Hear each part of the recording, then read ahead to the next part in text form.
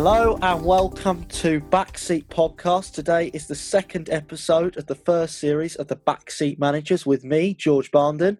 And me, Ralph. So today we are doing our... Ralph, will you explain what we are doing today? Because this was your idea.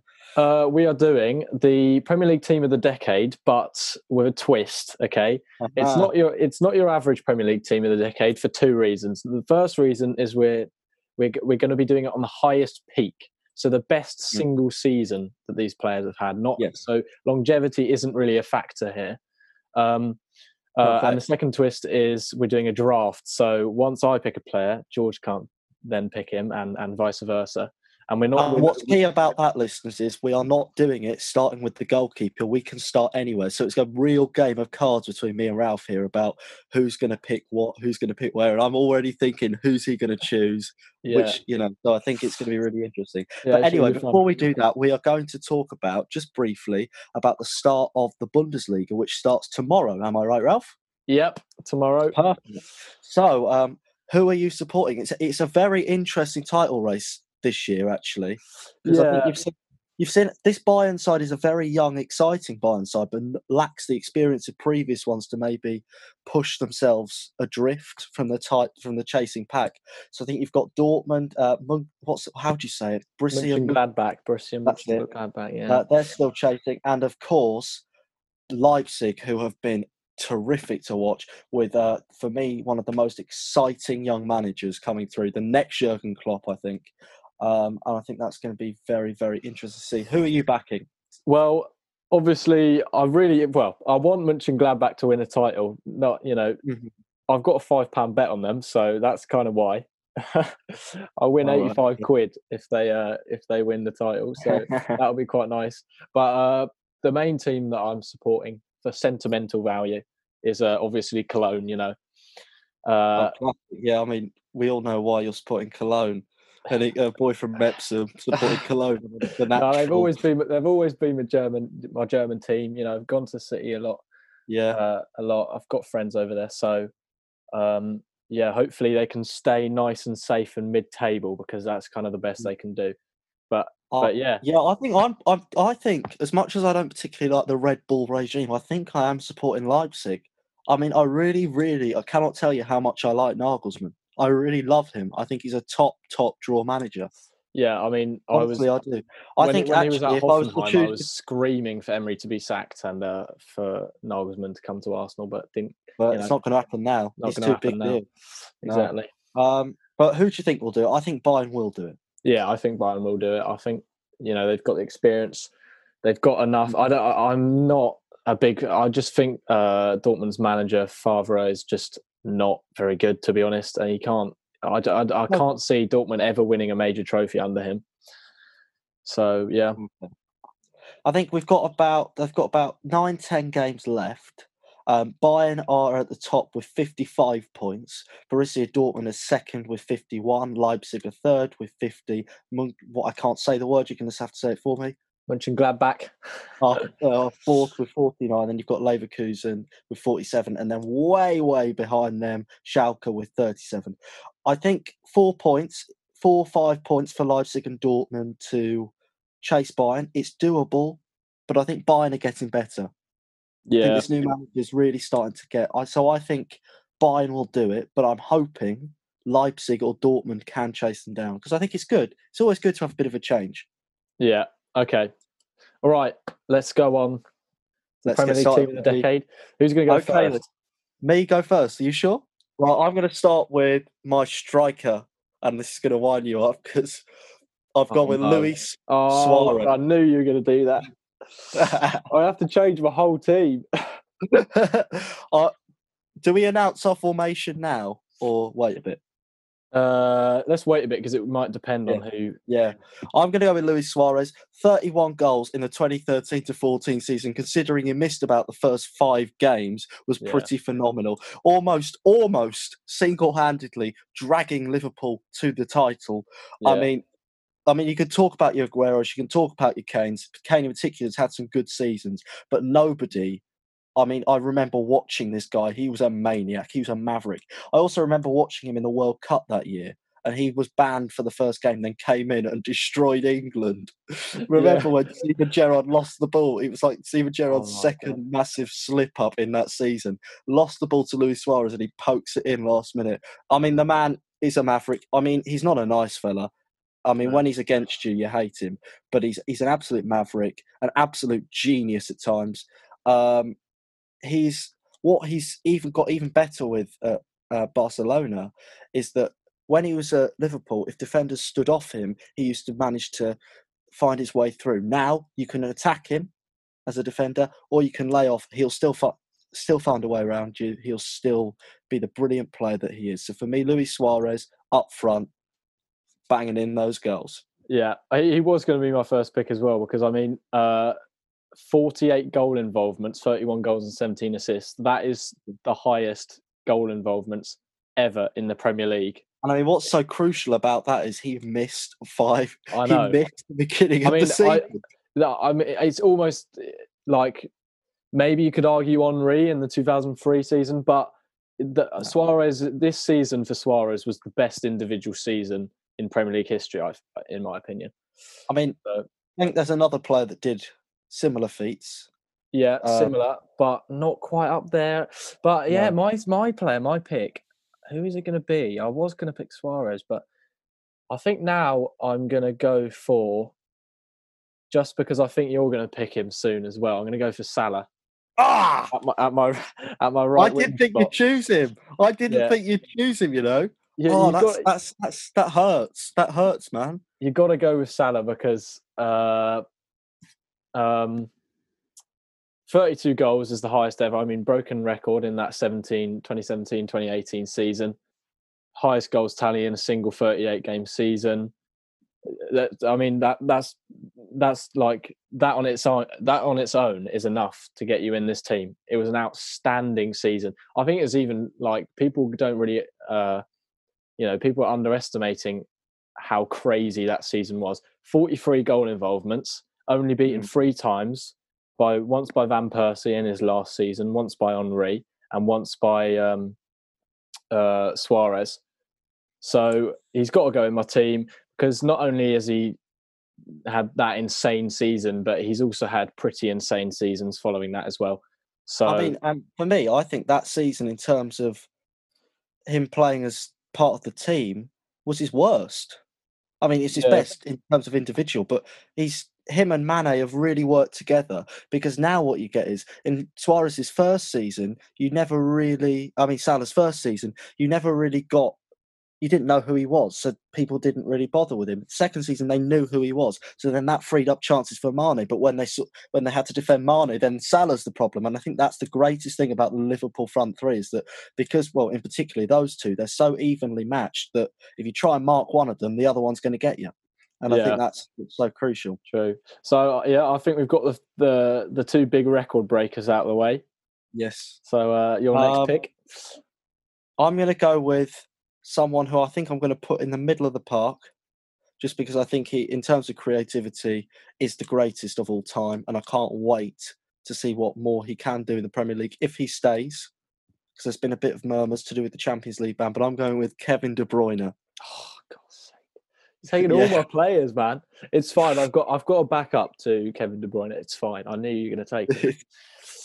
I mean, the man is insane. I mean, this season, I think it's 17 assists. I think he's got the highest goals and assists together, potentially. I'm not 100% sure on that, but I think he has been the player of the season. We discussed this last week. He's outstanding. I think in terms of gifted players, I think he's right up there in the top 5. No, I mean, I'm thinking maybe Henry. For me, the 3 most gifted players of all time in the Premier League, probably Henry, Suarez and De Bruyne, I would say. I think in terms of just pure, gifted, beautiful football to watch. And I'll never forget last season when he came on for the FA Cup final, and they were 3-0 up already, but he turned this great team into to the next level. I didn't think there was a next level, but he managed to come on and do it, and he was just fantastic. The ginger wizard in the park. I don't think there's any more that can be said about how much I love this fella. But so I think arguably his best season and his best season was this season. I mean, 24 goal involvements already this season still having like 9 or 10 games to play or whatever it is. I think, I agree. In the last 3 or 4 seasons, he has definitely been the best midfielder in the Premier League. And he's also a big time player. I remember in his first season, like first half season, he was injured for quite a lot of it, but he came on against Paris Saint-Germain in the second leg of the Champions League, and Aguero was terrible. Like, Aguero missed a penalty, but Kevin De Bruyne came on and he scored this absolute screamer to send Man City through to the semi-final. And I thought, just what a gifted young man, even though he's older than me. But yeah. Anyway, your next choice? Yeah, I don't know. I don't know who to go for here now, actually. I think I'm going to, because I don't want you to take him. So I think I'm going to go for Eden Hazard in my left wing spot. You're destroying my wide play, man. You've taken both my wingers. I wasn't going to put him in this team until I kind of forgot how crazy he was in the 2018-2019 season, like the last season he had for Chelsea. He carried them. Yeah, but you're talking at least 3 seasons where he was absolutely phenomenal. The first time they won the title with Mourinho, I think for me his best season was the one when they won the title with Conte. Wasn't he? I think that was 2016, 2017, wasn't it? He was absolutely terrific in that 3-4-3 system. But that's the thing. I knew he had great seasons, and if you're doing a normal team of the decade with longevity factored in as well, he would definitely go in it. But I was thinking, what actual season was he outstanding in?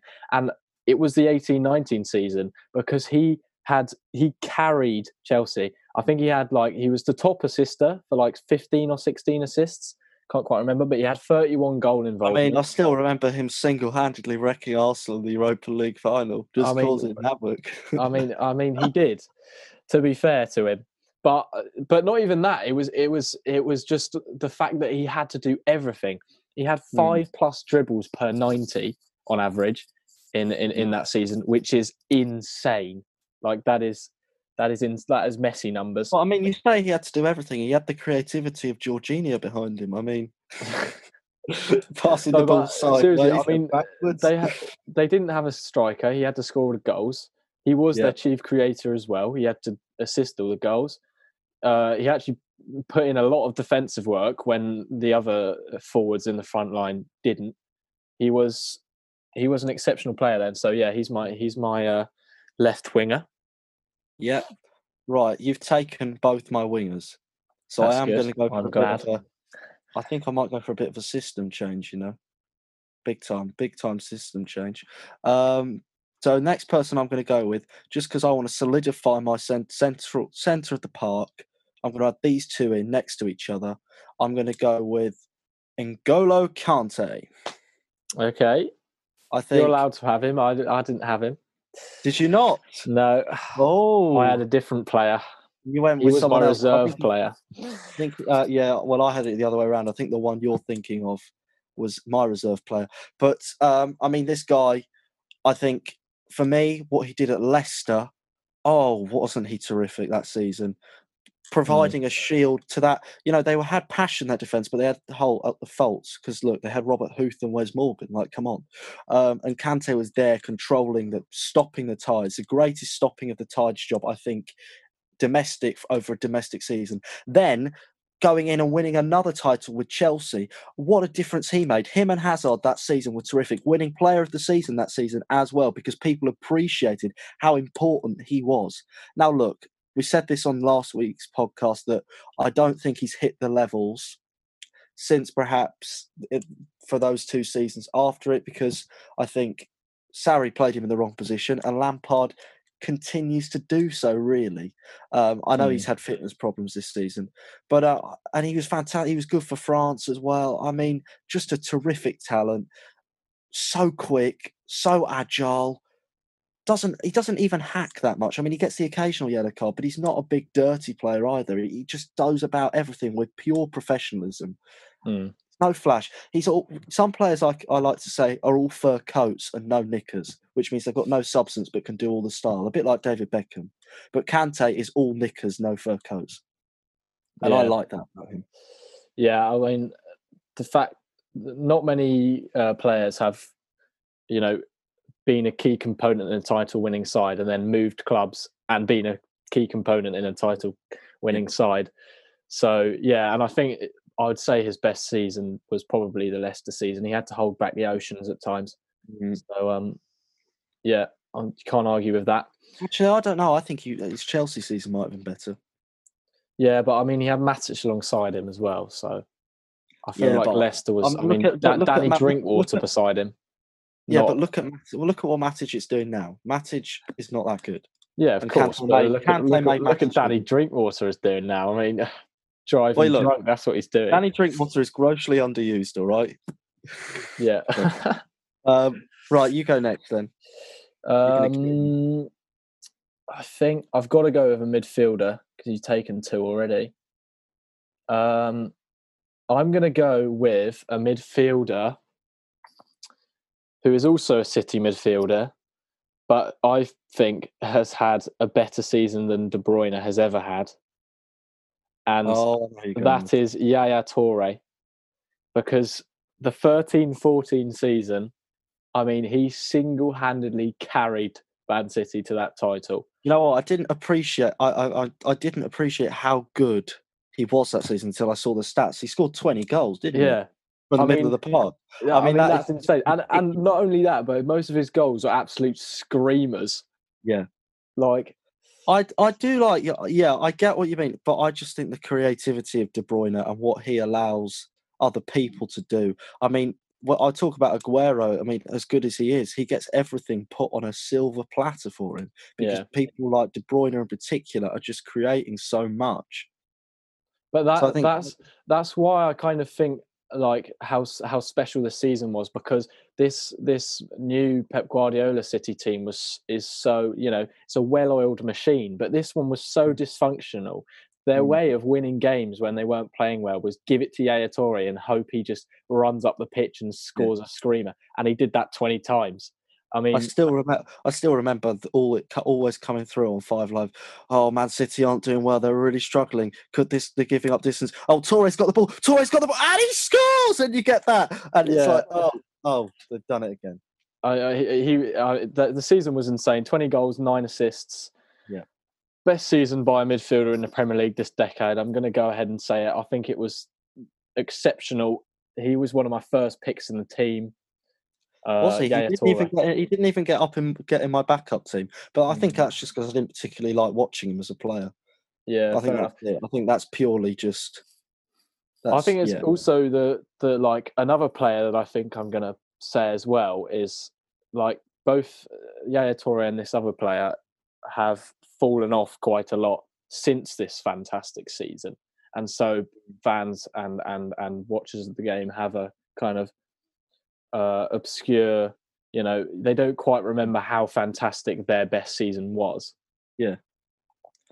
Okay, I will go next, and I think I'd better get some wingers in, and because you've taken my first two, but this chap was going to be, I was going to put him in the number 10 role because I think that's where he plays best season, but I am going to stick him out wide on the right, I think, and I'm going to go with one of my favourite players all time to watch. It's the Welshman, it's Gareth Bale. Oh, yeah. Because I was thinking of putting him in. But he won PFA Player of the Year, scoring 20 goals, a bit like Hazard, but I would even say that Tottenham side was worse than the Chelsea side. They finished 5th that season, rather extraordinary. Winning Player of the Season. I think it was the 2012 to 2013 season where he just really took it into stride. They were managed by Andre Villas-Boas, who's a bit of a tactically clueless. We saw that with Spurs and Chelsea, and carrying this side, who spent so much, they sold him and spent so much money the season after on Soldado, Lamela, Eriksen, Eriksen would be seen as a success. I never really liked Christian Eriksen that much, but I don't think any of these players even got to a third of the the magnitude and the presence that this man has. I mean, he did a fantastic job when he first went to Real Madrid. Let's not forget that either. People seem to forget that. He scored the winning goal in the Champions League final. I mean, he's a multi-time Champions League winner. He's an unbelievable talent. What he did for Wales. Yeah. People have such short memories of how good this man is. I remember just watching him for Wales and thinking, I wish England had something like this. And I still thought that in the Croatia semi-final, if we'd have had Gareth Bale, we would have won that game. Yeah. You can talk about or if Harry Kane squared it. Yeah, I mean, yeah. You can talk about your Sterlings being great, but some people go, oh, Sterling's better than Bale ever was. I think that's rubbish. Yeah, Bale at his prime is better than Sterling, but I would still take, if you got Bale fit and in a Premier League team, I mean, Newcastle won him, perfected takeover, I still would have Bale over Sterling. Controversial, I know. What, at this age? No.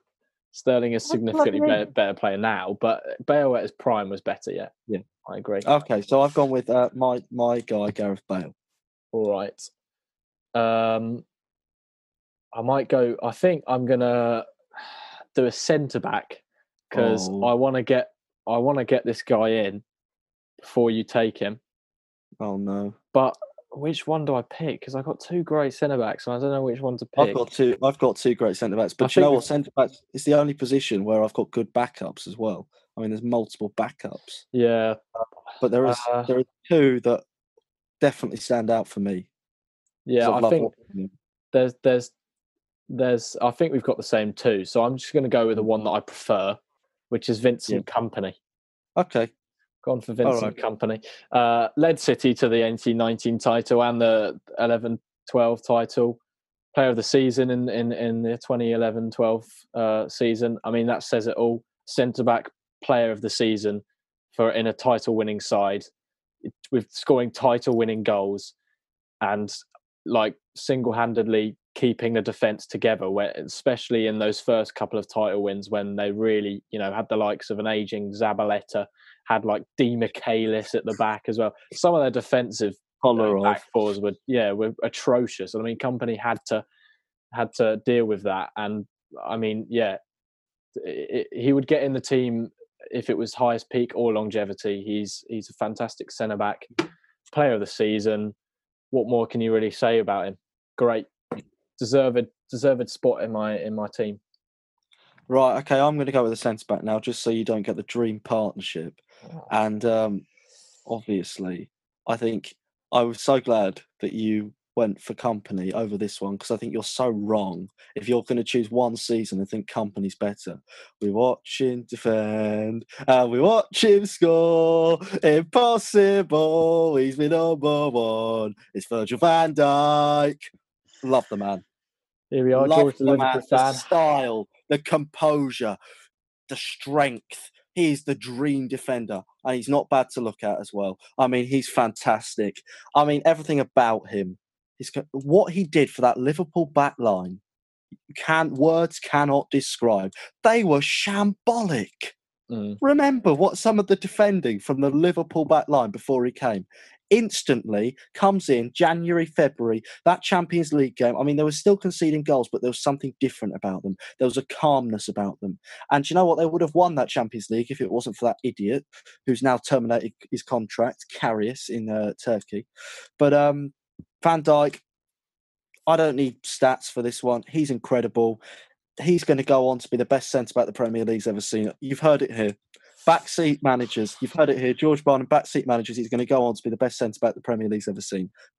He was in my team. He was my second choice, but I do actually think you're overstating it, because yes, he completely changed the fortunes of Liverpool, but not on his own, because at the same time, both the fullbacks, Robertson and Alexander-Arnold, came in, and you cannot underestimate the amount that those two fullbacks helped to change Liverpool's back four as well. Of course, I accept that, but actually Alexander-Arnold had been pondering about the team earlier, and without Van Dijk, Alexander-Arnold wouldn't have been able to fulfil what he's done.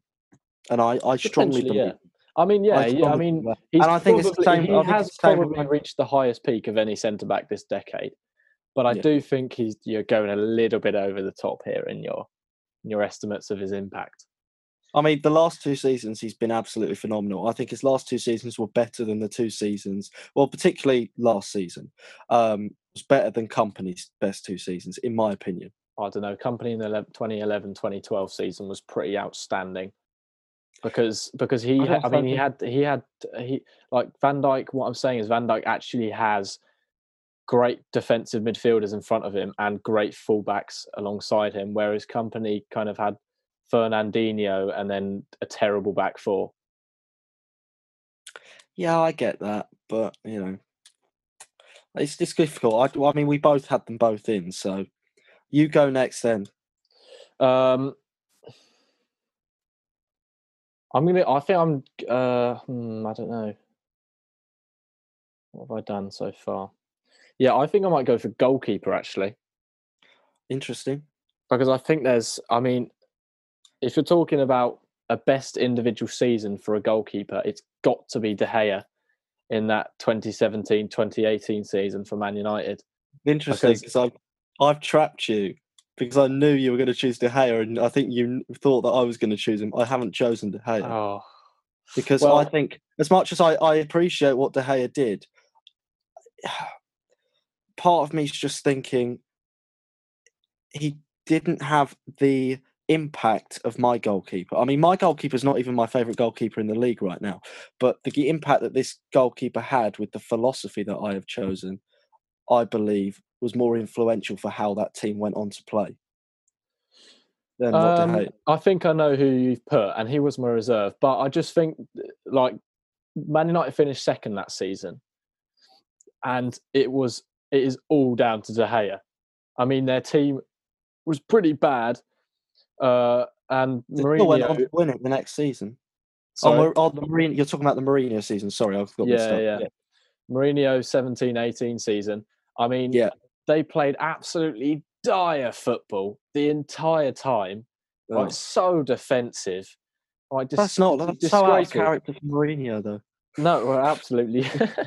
but the reason why they could do that was because of De Gea. 115 saves in the whole season, which is just crazy for a team to finish second. And I'm just gonna, get up some stats about a game that really shows the extent to De Gea's fantasticness in this season. And it was the game where he broke the record for the most amount of saves in one game. And it's a game that I hate. Okay, it was Arsenal 1, Man United 3 at the Emirates. Okay, Arsenal had 75% possession. They had 33 shots against Man United's 8. 33 against Man United's 8. And Arsenal only scored 1 goal, and Man United scored 3.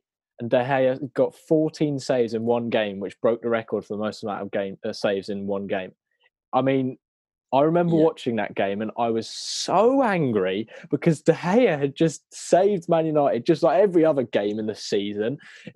Genuinely, Man United finished second, all down to De Gea. So I think he is. I mean, I can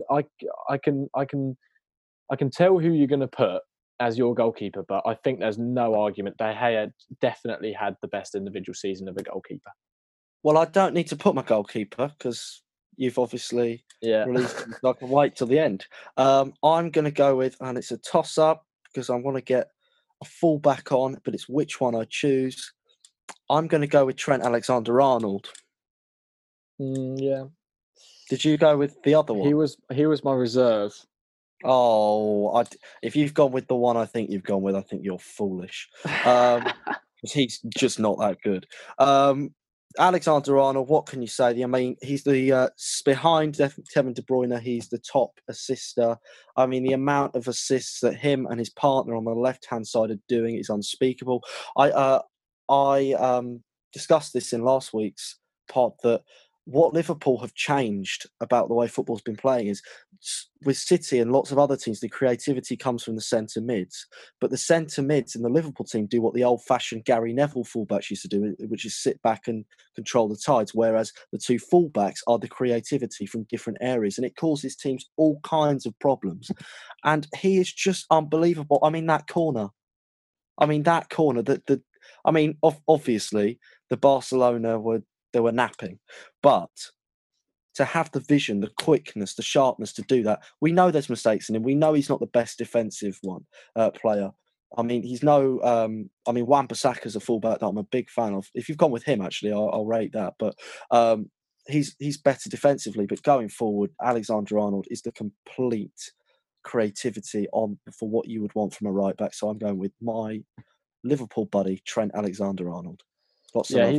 He's definitely had the best attacking season for a right back, but I argue there's been a more complete right back season, which I'll go on to later. But my pick will be, I think it will be Fernandinho in the middle of the park. Nice. And I've picked him ahead of Kante because I think he's been the best CDM this decade in the Premier League. I mean, he has carried City at times in terms of their defensive ineptitude. He's had to hold back the Oceans.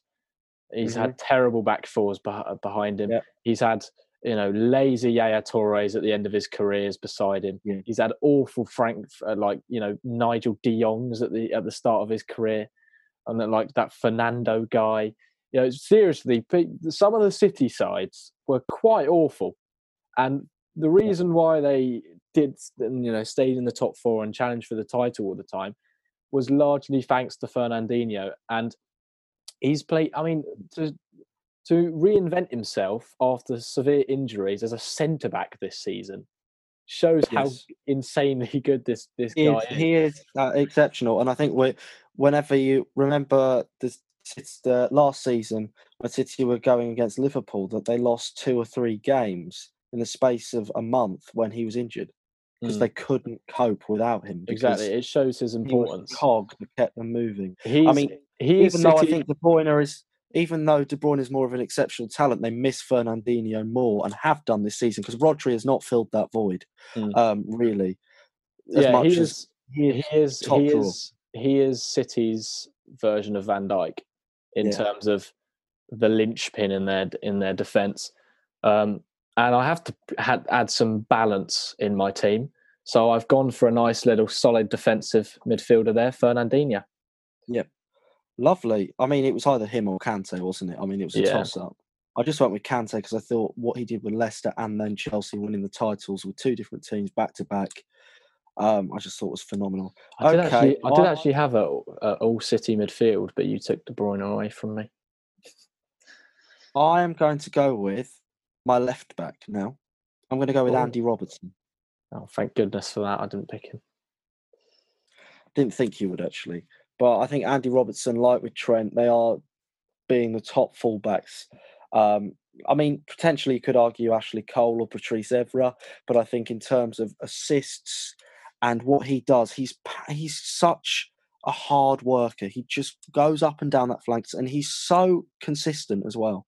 He constantly delivers. He's so reliable, more reliable than Trent, actually. And the fans love him.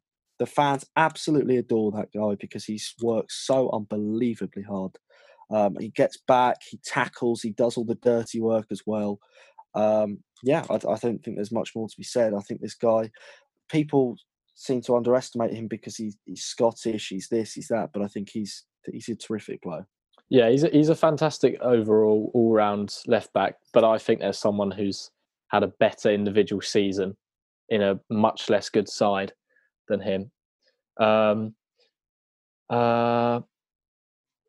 do I go for...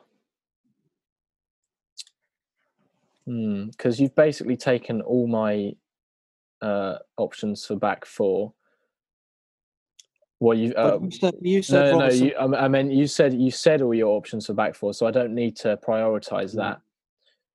Maybe I should prioritize my last midfielder or my striker.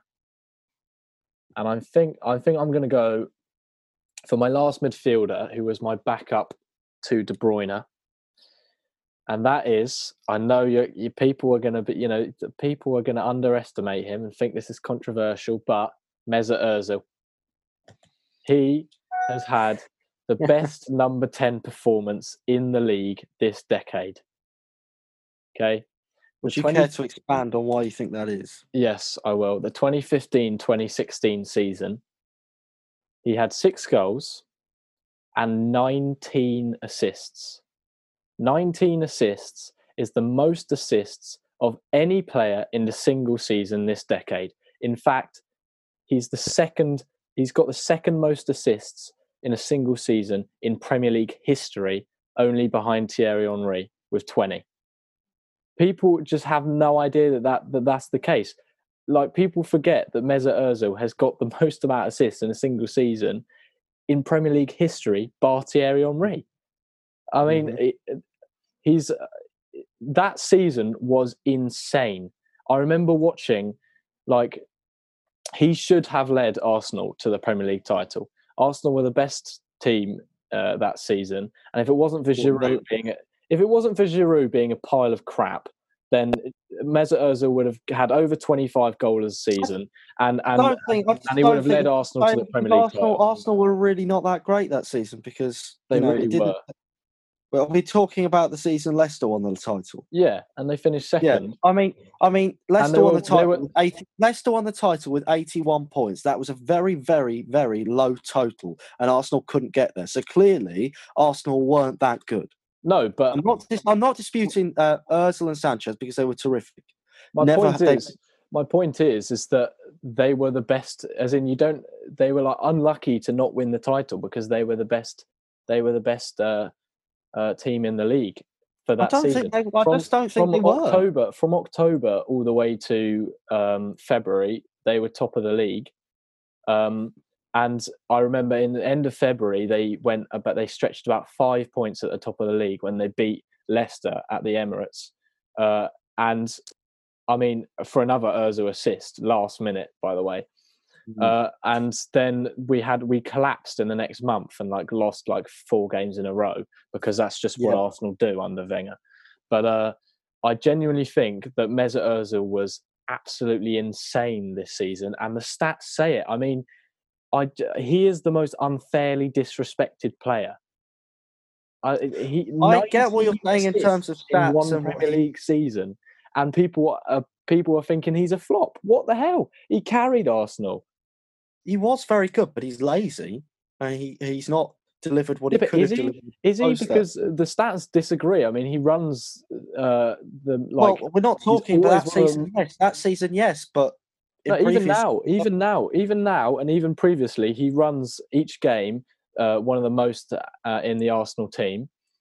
He's the only player to have the most assists in a single season in Germany, Spain, and England. I mean, he can do it on a sunny day in the Bernabeu. He can do it a cold, rainy night in Stoke, and he can do it in front of a fiery atmosphere in Dortmund. He is so underrated. Okay, that was the most beautiful, eloquent speech, but you ballsed it up by saying a sunny day in Germany. You should have said a sunny day. Okay, whatever. But not only does he have insane numbers, but he's also one of the funnest players to watch as an Arsenal fan, and he's beautiful, and he does everything in style. And I mean, he has his own finish that he does, where he kicks the ball into the ground. Yeah, he's a very good backup to De Bruyne. Yeah. Okay. I'm going to finish my back four, and I mean, this is tough because there are plenty.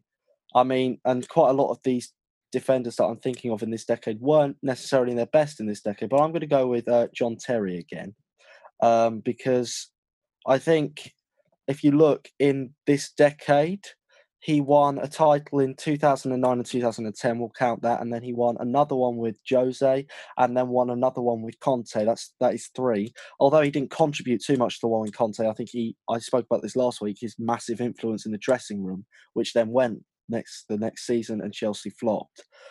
He is a fantastic leader. His positioning was great. Okay, his pace wasn't quite fantastic even in his prime, and it was tailing towards the end.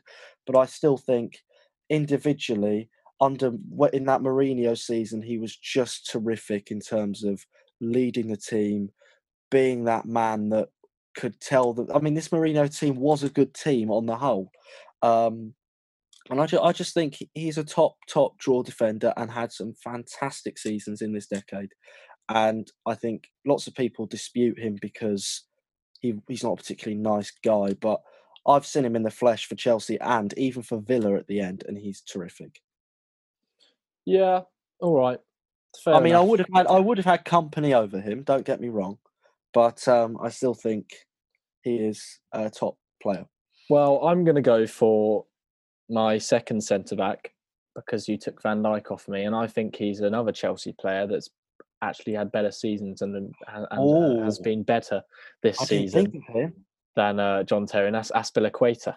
I didn't think of him. I know you could put him as a full, but that's why I knew I could have him in his team because he could slot in full back or centre back depending on who you picked. So I was having like Vidic and Ferdinand, sort of that sort of territory. I didn't think he just completely escaped my mind. Yeah, I mean, he definitely hasn't had a highest peak like Company or Van Dijk. Or even Terry. I don't think he's but I think Terry had that peak in the previous decade, though. I think I still think 20 was it the 20? It would have been the 2015 season when they won it with Mourinho. I still think he was terrific, Terry. He was good, definitely. With Gary Cahill next to him, who I don't think is that great. And Azpilicueta wasn't getting in at centre-back. So I think if you're talking centre-backs, I think Terry... But that's surely because they didn't have a right back, so they needed Azpilicueta to play right back or left back, whichever it was. He played left back, and they had Philippe Luis, but they played him over him. Oh, yeah, Philippe Luis was trash, but Azpilicueta, he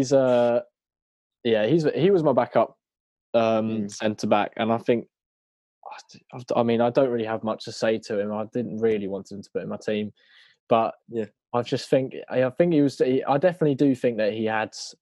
Especially in kind of the Conte season, he was their best defender in the Conte season in that back four, and was vital to them winning the season, winning the title. So, Azpilicueta. Right, so I'm going to do another winger, and he was a backup, but he's got rights to be in there because he's insane. And I'm going with Sadio Mane.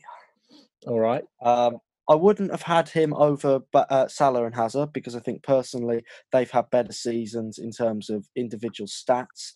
But what Mane does for that Liverpool team, he's probably the most important. Heck, he's in my team. Yeah, he's the most important in that Liverpool front three. I mean, he has always consistently scored over 15 goals every season that he's been there. I mean, I think the first season that he was there, when he got injured, they were a completely different team. And everyone was talking about Coutinho. I always knew that Sadio Mane was more important for that team than Coutinho was. Okay, Coutinho scored fantastic goals and he's a fantastic player. But what Mane brought, the pace, the dynamism, everything that he brings. I mean, we're talking 2018, last season. Wasn't he fantastic? 22 goals in 36 games. I mean, it's just unbelievable, sort of the way he sort of went about it. And Salah went missing for quite a bit of time when they were in the chase, and Mane delivering over and over again. Everyone was talking about Salah, what he did last season, blah, blah, blah, blah. But Mane delivered over and over again. And I think the guy is certainly in that. I think the wingers, there's a real Salah, Bale, Hazard, Mane. There's a real contingent of them that are very, very strong. Particularly towards the latter stage of this decade, the wide play is so much stronger than it was at the beginning of this decade. Would you agree with that? Yeah, probably. I think it's fair enough. I didn't actually. I thought. I mean, I don't have to use him because I've got my first choice wingers. But I would actually, as a reserve, I put Alexis Sanchez over Mane because I thought he's had a higher peak in that. In that 16-17 season where he got 31 goal involvements, which is more than Mane has ever got in a single season. Yeah, but Mane is playing with a better team, so therefore they're going to give the ball to different players. Arsenal would only give the ball to Alexis Sanchez because he was the only one that could deliver. And I get it's a different argument, but when you're playing in a better team, it's actually sometimes harder to get the higher stats. Look at Van Persie; he was as good for Man United the following season as he was for Arsenal, but because Arsenal needed him to score more, he scored more for Arsenal. So I think no, he was definitely better in the of course, season, yappy yappy do. He was too old yeah. at United, but anyway. Moving on. So how many? Do you only have two slots left then? Don't you? Yes, I have 2 slots left. What are they? Striker, because I'm going with a 4-4-2, and goalkeeper. Striker and goalkeeper. Okay. I wonder. Oh, maybe I should pick a striker then, because I've got right back, left back, and striker. I'm going to pick my striker. Although I think I know who you're going to pick at the striker, but I'm not going to go for him because I think this player has had a higher peak, and I'm going to go with Van Persie as my striker. Interesting. It's interesting that I don't think either of us are going to go for Aguero then, because he's actually his higher peak aren't that high. Yeah, well, I thought you were going to go for Aguero, but I haven't gone for Aguero. No, I'm not going for Aguero, actually. I'm going for someone else. But yeah, Van Persie, now I think about it, potentially he could have been in there.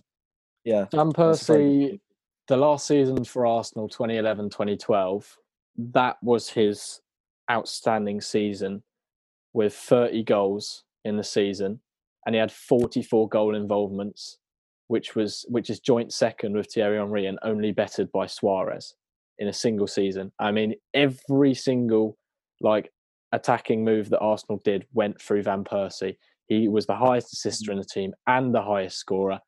For me, actually, I thought that was the biggest ever example of a one-man team. And I know that's fundamentally Arsenal wouldn't be called that, really. But I thought that was the biggest example of that. No, that's that we've had. Arsenal have been a one-man team about 3 times. This is one time is this season when it was Aubameyang, because without him we'd be in the relegation zone. One season was 16-17 with Alexis Sanchez. And the last season was Van Persie in 11-12, and he was, 44 goal involvements, only bettered by Suarez, says it all. I mean, that is it's, in my opinion, the highest peak of a striker this decade, other than Suarez, and so he's got to go in my striker slot. I am going to go with my second striker now. And I'm going to go with Harry Kane. Bit of a dodgy pick, not going to lie. Well, you say that, but look at the stats, okay? So let's go with his 3 best seasons. 2015 to 2016, 38 Premier League appearances, 25 goals. Now, this season, the next season, I thought he was absolutely unreal. This is where Spurs finished second to Chelsea.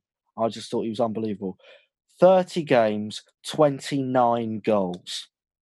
I mean, that is just unbelievable. What he did for that Spurs side, he was terrific. And then the following season, 2017 to 18, everyone remembers Salah doing what Salah was. But this was Kane's best. Well, I would argue that 2016-17 was his best season. But 37 games, 30 Premier League goals. Brilliant. Any other season? I mean, we haven't hit since Salah got 32. What was it, 23 last season for the Golden Boot? It was shared 22, between 22 between Mane, Salah, and Aubameyang. I mean,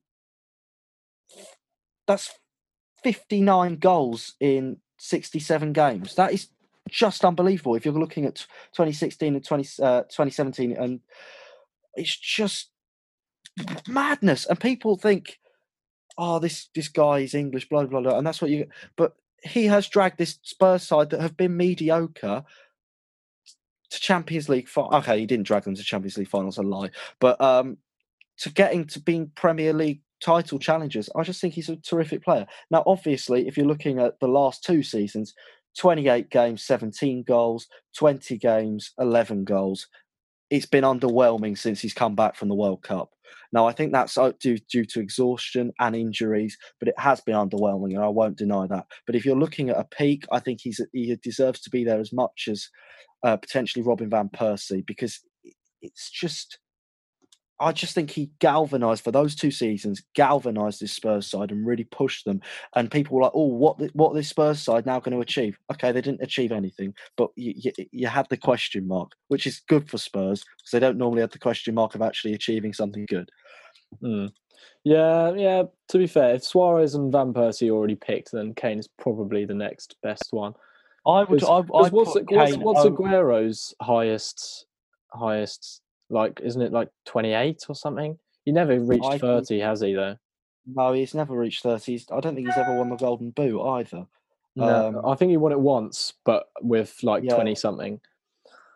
So let us know what your next choice is.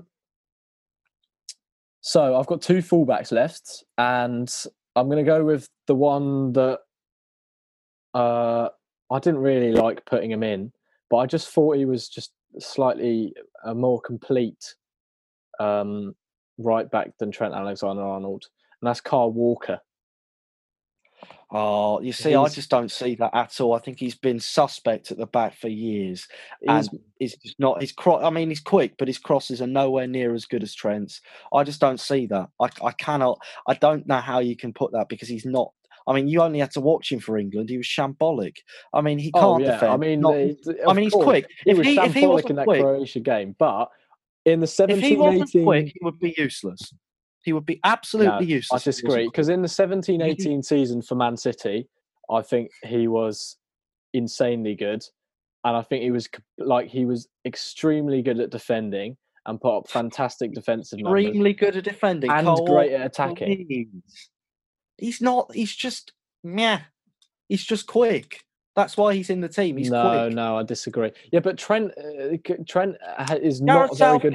Trent Trippier at right back over Kyle Walker. That says a lot about. That's because Kyle Walker was put as centre back. Well, yes, because you know why? Because they wanted some speed. No, because they wanted 5 at the back, and they had an abundance of right backs, and no centre backs. He's just a pace merchant. I'm sorry. Because he's a significantly better defender in his prime than Trent is. Trent is a better attacker. But I think if you were to go with proper defensive, if you were going to go with a proper defensive right back, you would go with Wan-Bissaka, and that would be fine. Fair enough. No, because again, Wan-Bissaka is awful going forward. Pardon? Wan-Bissaka is awful going forward, so he's not a complete right back. Whereas Walker is great at both, and he was the best right back in 11-12 for Spurs, and the best right back for 17-18 for Man City.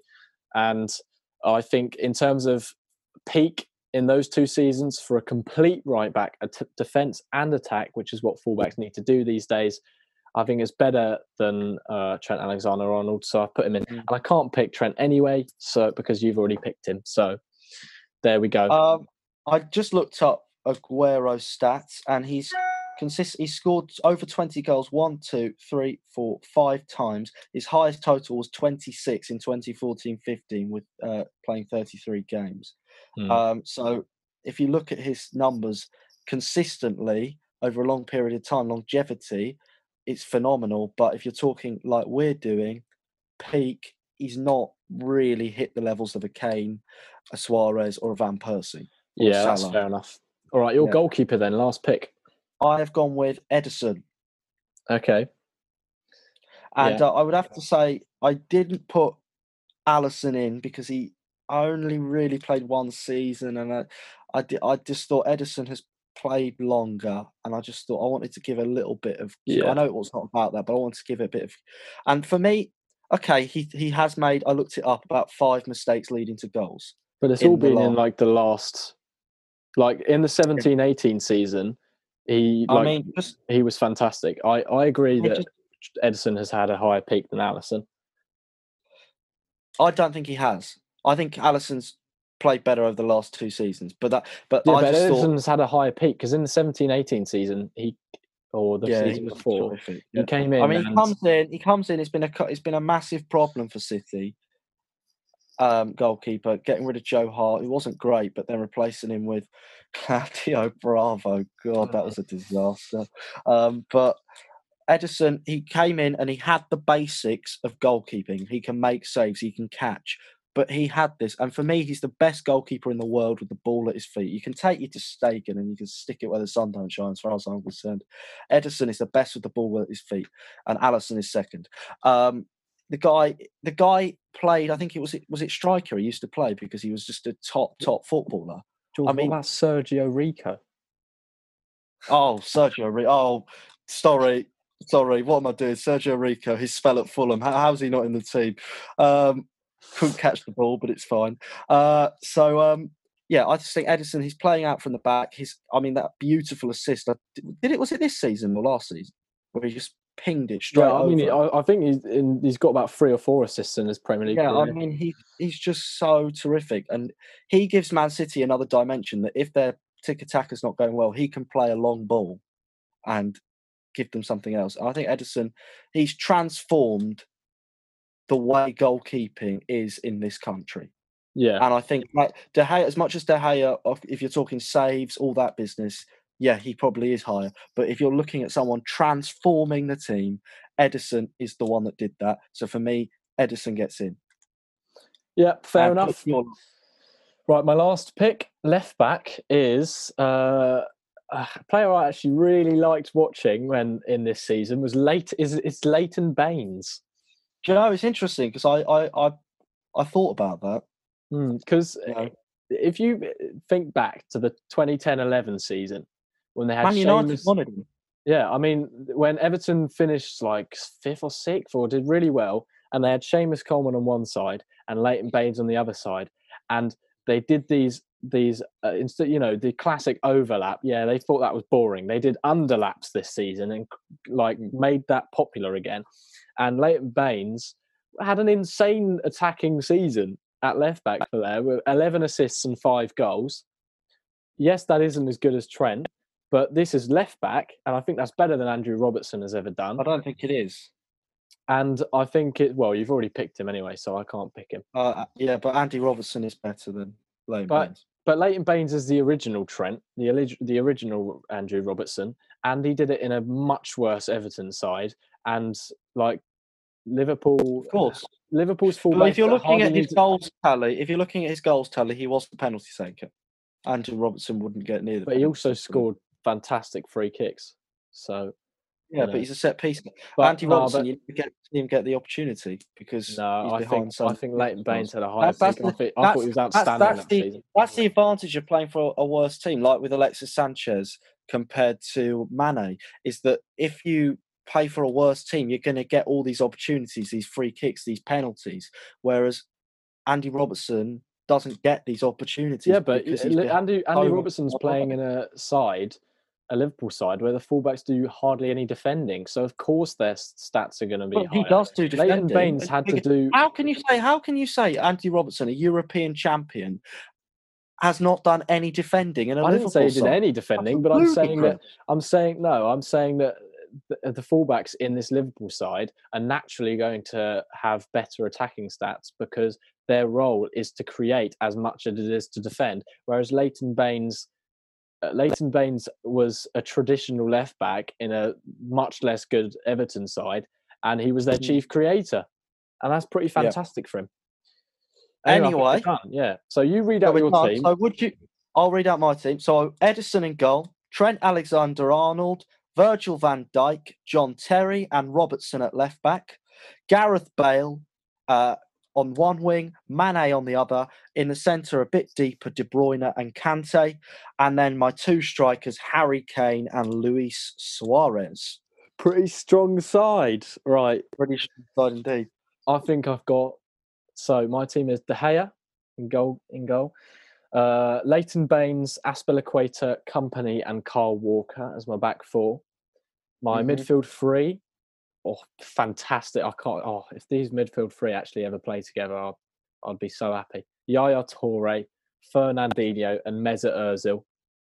Right. And then a front 3 of Hazard, Van Persie and Salah. That is a fantastic first 11. So let's have a quick discussion. Which team would win? I think mine would. I think mine would. I think I've got a better balance. I think I've got a better front three. Do you know why? Do you know why I say that? Do you know why I say that? Because I think my midfield 2 would outdo your midfield 3, and I think that's quite crucial. Not true. I think Kante and De Bruyne would outdo your midfield 3.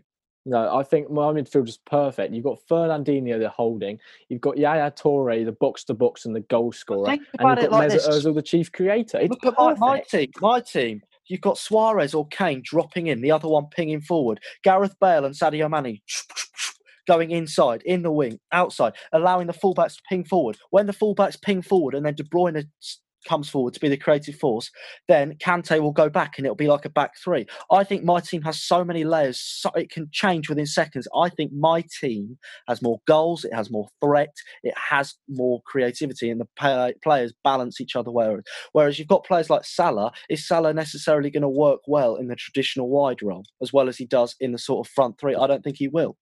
Oh, I think Hazard, he will. Yeah. But anyway, you're playing a 4-4-2 with attacking wingers, De Bruyne in the middle of the park, and your 2 Trent Alexander-Arnold and Andrew Robertson at fullback. You are going to concede so many goals. I mean, those fullbacks cannot play in a 4-4-2. Are we just going to suffocate the opposition? I think we're going to suffocate you. No, I think with the likes. Anyway, we're just going to have to agree to disagree because you're wrong again and you're embarrassing yourself. No. Let's do our little quiz to wrap up today. So I'll ask the first question. In the 2013 to 2014 season, who kept the most clean sheets? 2013 to 2014 season. What a team. You want a team? Yes. I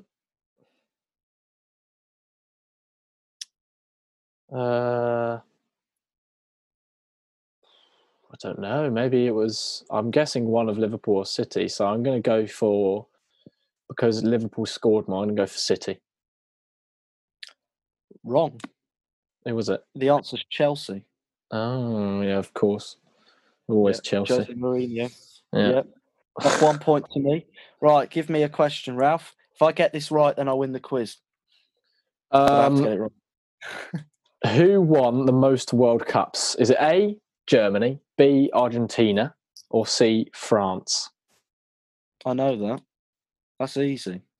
Germany have won 4, France have won 2, and Argentina have won 3. Germany.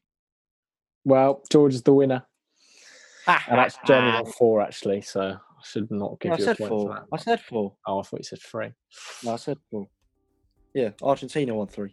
So I win this quiz, so it's 1-0, as last week we both drew. Join us next week because me and Ralph are discussing our player of the seasons from every year we have been born, starting with 2001 when Ralph was born and going right through to 2020. I hope you've enjoyed today's pod. Please join us again next week, and also the movie pod should be dropping in the next few days as well, so I hope you can join me and my friend Joe for that one. Thank you very much and see you soon.